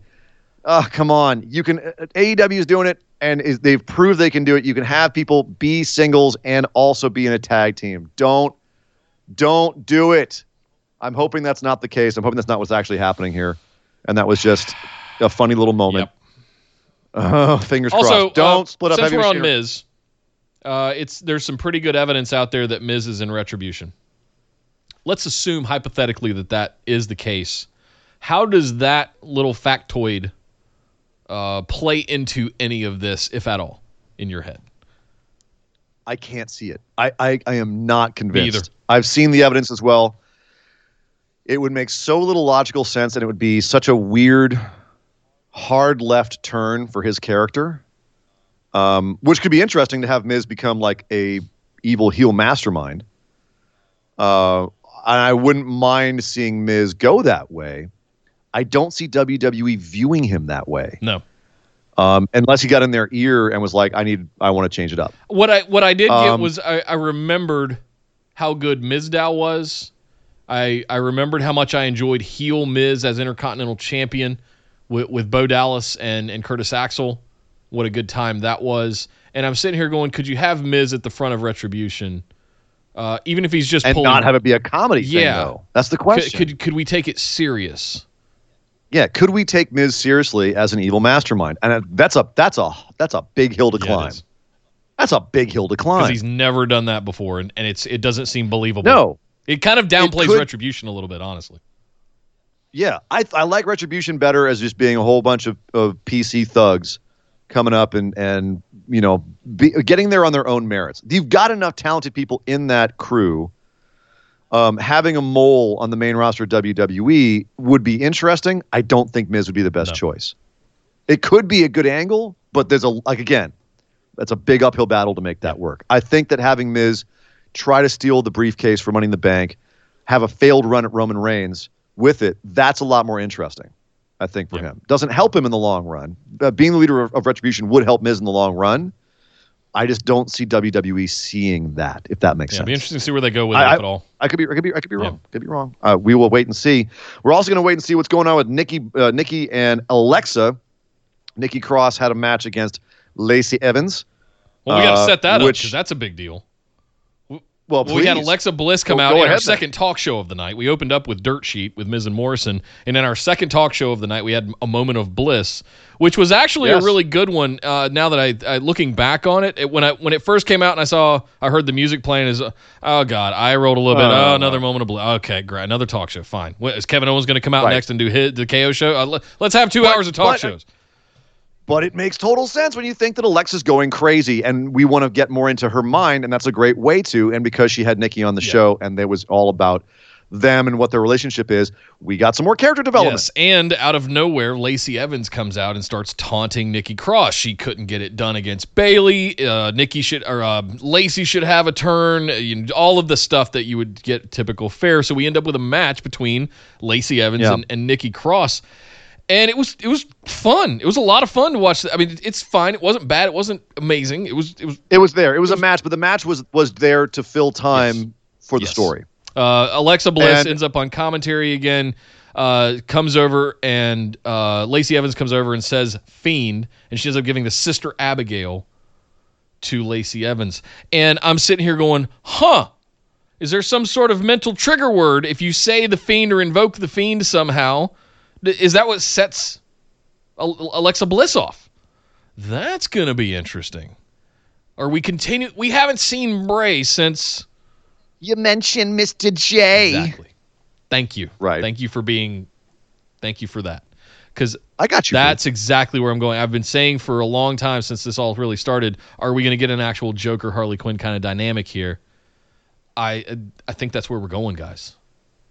It does seem to be what it feels like. She's going back to the Harley Quinn haircut and seems to be obsessed with the psychopath. So why not? And I'm not mad at that. I mean, even if it's a little mystical. And after the match, she actually ends up giving Lacey a Sister Abigail for good measure. So, showing all the traits of it. I think that's an interesting story. I'm curious if she ends up turning on Nikki and costing her title match against Bayley, protecting her in that. I think that's a good call. The only downside here is Lacey felt like window dressing. She was the Corbin and Sheamus of this match, where she was just there to be an opponent for Nikki, and there ain't nothing going on for her other than that. That's a shame. She's a useful tool in this storyline, but it's a good storyline at least. And I'm here and I'm curious where they're going with it. Who would have thought 2 years ago Nikki Cross was going to be in a storyline on the main roster where she was not the crazy one and the other person's the crazy one? Kyle, speaking of which, Kyle threw 100. Yeah, exactly. 2020, y'all. Kyle threw 100 bits in. Thank you, sir. Hypothetical. What if this Alexa story is leading to both Alexa and Nikki being sanity-level crazy tag team? I like what they're doing better. I don't need Nikki to go and be crazy Nikki anymore, even though I love crazy Nikki. She's crazy in a different way, where she's just unhinged, whereas Alexa seems to be going like Harley Quinn. Orchestrated. Right? Tactical. Yeah. Strategery. But she's like the fangirl of the psychopath. Right? That was like, even when Nikki was Insanity, that was not the dynamic. And I'm not saying it has to be apples for apples, the same thing, but yeah, I don't know. Maybe if Nikki does turn and kind of join Alexa and they're a tag team again, only they're heels, and Nikki goes to the dark side, but doesn't want to be in the dark side. I don't know. I'm trying to think how that dynamically would work and logically work, and I don't. Obviously, it's their world. They could do whatever they want. They could just tell us kayfabe, like, oh, yeah, no, Alexa made Nikki crazy. And they could just tell them we'd have to go with it. They need more tag teams, so I couldn't be mad at them reforming the tag team as heels. So, yeah. All right. I'm not gonna buy it. I'm not gonna sell it. I could see it. I agree. Lastly here, we have to talk about what's going on with Lucha House Party, because they've been this tag team for so long. They've had pinatas and been silly and been goofy, but recently we've had some breakdown in the faction between Kalisto and especially Lince Dorado, almost challenging in a machismo kind of way of who's in charge of Lucha House Party. And they're wrapped up. They've been wrapped up. Lince and Gran Metalik especially have been wrapped up into this storyline with Cesaro and Shinsuke Nakamura over the SmackDown Tag Championships, but it seems to be developing a little bit more. So what it ended up with while those two were fighting, it's stop-start. It's stop-start booking. Like we first, Lucha House Party's okay, then they're not. It reminds me a lot of the Andrade and Garza thing, where like some weeks they work, some weeks they don't. It's just when the creative remembers, oh yeah, we have the storyline going on, we have to do something about it. By the way, we just had our tag champions on SmackDown get beaten on Raw. Let's not address that elephant in the room, and we'll just have Cesaro come out and beat Gran Metalik because Lucha House Party can't get along. Right. It's a mess. This was.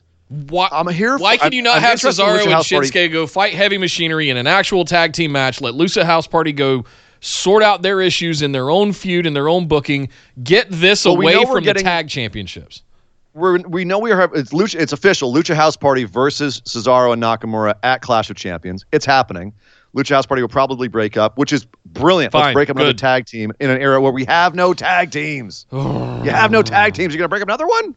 What are you doing? Either that or you're gonna keep Metalik and Lince together and just have Kalisto break off and have a singles career, which also don't know how well that's going to go. Just ask Chad Gable what they think of short guys.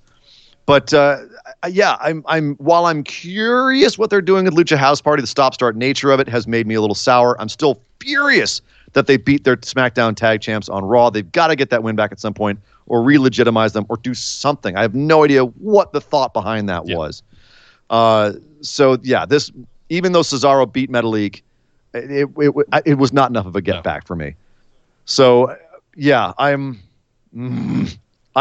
frustrated. You'll never hear me upset at Cesaro working with luchadors, but and the match was a lot of fun. True. But at the same time, this wasn't for that. This was to showcase the breakdown of Kalisto and Lince Dorado and all of that stuff. Again, because we've seen it for like 3 weeks in a row now. Yes, and then 1 week off. Yeah. They were fine for 1 week, but they're all fine. But this is what happens when Forgotten Sons go.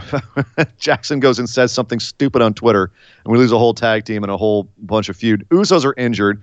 New Day's injured and taking time apart and doing a singles thing. There ain't nothing. Heavy Machinery's got a lawsuit. Division. They're breaking up, probably. They might be breaking up. No, not probably. They might be, but hopefully not. Because again, you have no tag teams. You put Cesaro and Nakamura together because you had nothing else. That's it. That's it. And that's it for SmackDown. It was, as you said, Nick, a pretty solid show. Some good storytelling, some good character stuff, and some good wrestling.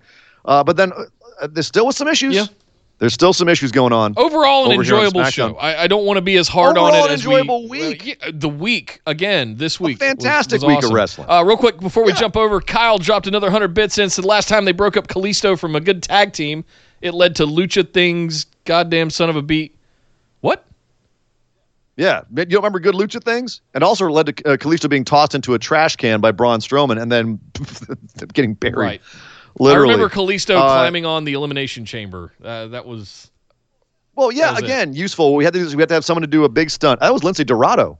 He did it too. Did the big stunt. I remember Kalisto doing it and then doing some kind of his crazy Selena Del Sol that he does. And also, when they broke up that tag team, it led to a really awesome singles run from Sin Cara. Like, he was winning championships.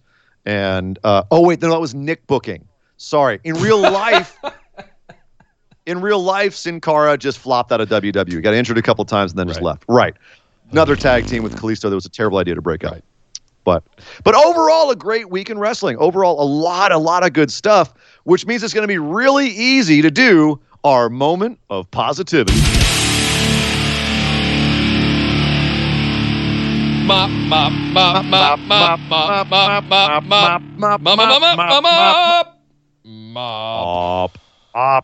moment of positivity, the moment we put at the end of the show where we say something nice about what happened this week. We're not going to criticize. No, we're going to do something positive and talk about something that made us feel good, that made us happy. I'm going to spread that love out to all you guys and girls out there and everybody else listening to us, trying to get that positivity out there so we all leave on a high note with smiles on our faces. Nick, what was your moment of positivity for this week? Like you said, teasing it up before we jumped over, we're spoiled for choice this week, and I think I know which one you're going to pick, so I'm not going to pick that one. I'm going to pick it's sort of a personal epiphany, if you will. I'm okay with Roman Reigns. What? I'm in a really good spot with Roman Reigns. So as I was laying out with the advent of the Paul Heyman video package that we got this week and the NOI family and all of the Samoan dynasty and things like that, and what happened with Roman and where Jace kind of stole the pin and interfered, and that look of death stare that Roman gave him to close out SmackDown last night. I don't want to say it, but I'm going to say it. I'm all in on this Roman Reigns thing right now.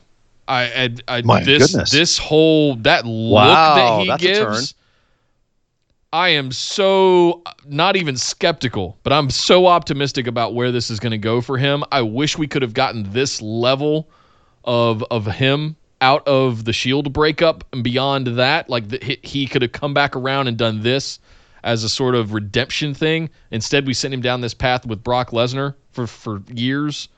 But now I am here for this Roman Reigns character side by side. It is a tasty biscuit. It is a tasty biscuit. Yep. Yeah, it is good stuff. I'm not gonna lie. I'm excited for what's coming next with Roman Reigns. You're totally right.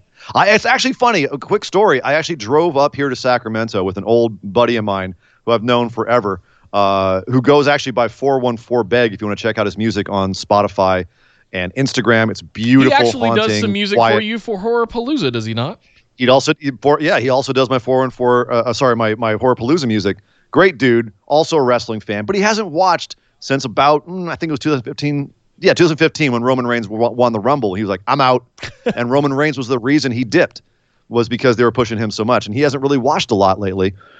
But last night when I described, he's like, I was like, I have to go watch SmackDown. You know, you guys have some fun, and I'm going to do the show here.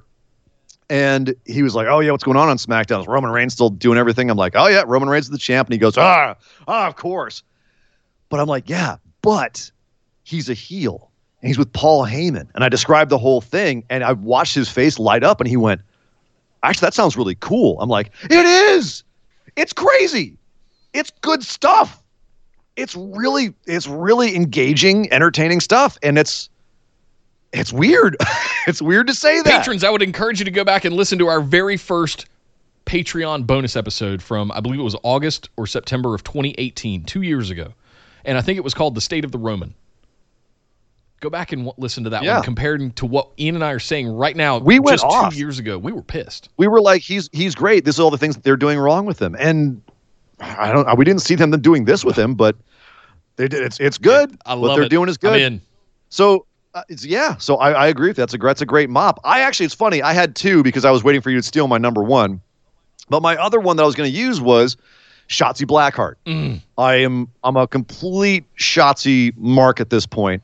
When checked out her Facebook page and just, from her being a horror movie host on local access TV in the Bay Area, right in my hometown, Oakland's own, Oakland. Right? Oakland's own. I'm also Oakland's own. Oakland's own Surrey and Dangerous, and Oakland's own Shotzi Blackheart from the same hood. She's out here doing her Elvira thing. She does a Return of the Living Dead shtick where they play 45 Graves Party Time, and she's got a saw that makes sparks fly everywhere like a gigantic sparky penis. It's you got me hooked on, like, Shotzi's got my number when it comes to that. Loves horror movies, all of that stuff. Yes, girl. Yes, girl. And then she goes out there and just blows the doors off of this Io Shirai match. Looks incredible. So that was going to be my mop.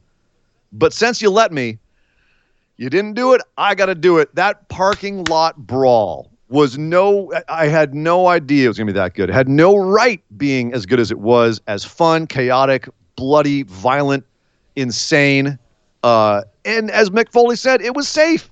They didn't do anything that was that, like, I was worried for their safety. They did stuff putting that was painful. Ortiz under the hood of a car and then swantoning onto the hood. But did you see how safe it was? Like, it looked great, but he also, like, he barely put any pressure on that coming over it. It was beautiful. It was such a well-worked match. And then that awesome final image of Sue driving the boys away, flipping the bird. That's right, man. We out. Sue out.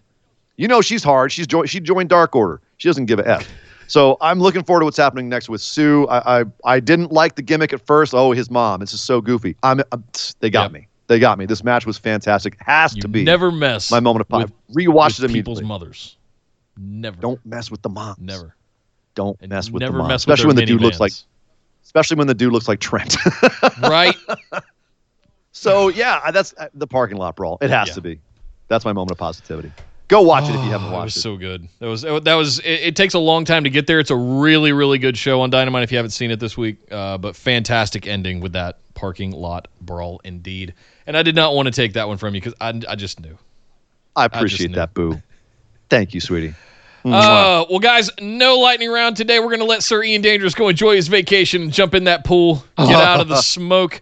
Thank you guys for tuning in today. We will be back on Tuesday with our recap of Raw, updates on the G1 as it is officially underway, started first thing this morning. It's happening. It's happening. Oh, my God. And I made it through the first three matches before I completely flare-flopped onto my bed last night. That's smart. You tapped out before Suzuki and Ishii. You don't want to. I'm saying you don't want to sleep through that. No. You got to be awake for that match. That one, I'm looking forward to watching that one tonight for sure. Two grown-ass men trying to kill each other. Absolutely. Ian, enjoy your day in the pool. Thank you very much. We'll see you guys on Tuesday for the Raw recap, a G1 update, and the patron mailbag as always. Patrons, make sure you get your questions in for that show as we have moved it over to Tuesdays.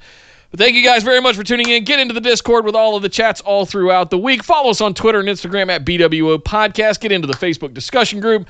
And get over onto our YouTube channel at youtube.com/BustedWideOpen. Patrons, thank you very much for all of your support every single month. Enjoy that G1 preview episode. We'll be back in October once it's all said and done to recap everything that went down and what we all thought about. Ian, any final words before we get out of here? One final word. Who the hell taught Ortiz how to throw a sledgehammer through a window? That dude does it so slick, and it just sticks perfectly every time. Well, how do you train to do something like that? He might be a scholar of physics. Maybe. You just don't know. I don't know, but Triple H is looking at that going, damn, that guy knows how to wield a sledgehammer. Just a little thought on the way out the door. Right. Thank you very much, Sir Ian Dangerous. And thank you to all of you for tuning in. Special shout out to chat. Oh, I got to kid a couple of them real quick. Jay Wolf, I'm so sorry I missed you. 100 bits. He said the mop, my favorite part of the show, and then another 100 bits. He says, my mop is the subtle storytelling between Paige, Omega, and the Bucks. They are showing interesting emotional responses. Man, I feel like that's not even – I love that as a mop, but I think the mop is going to be the payoff when we finally get there at some point. And I think it's going to be a Hangman Page versus Kenny Omega WrestleMania caliber It's an moment. Optimistic mop. He's giving us an optimistic mop. He's like, it's good so far. I'm loving it too. Thank you very much, Jay, Kyle, everybody that threw bits in and subs. Thank you today. for hanging out. Everybody. Thanks for hanging out on Twitch, everybody. Thanks for listening. We'll see you guys on Tuesday. But my name is Nick Howell. You can find me on Twitter at Data Center Dude. And I am Sir Ian Dangerous. You can find me on Twitter at Sir Ian Dangerous. Oh my God! Somebody stop the damn match! This show is part of the Orbital Jigsaw Network. For more episodes, subscribe to us on iTunes, Google Play, or Stitcher Radio. For details and show notes from each episode, check us out, orbitaljigsaw.com.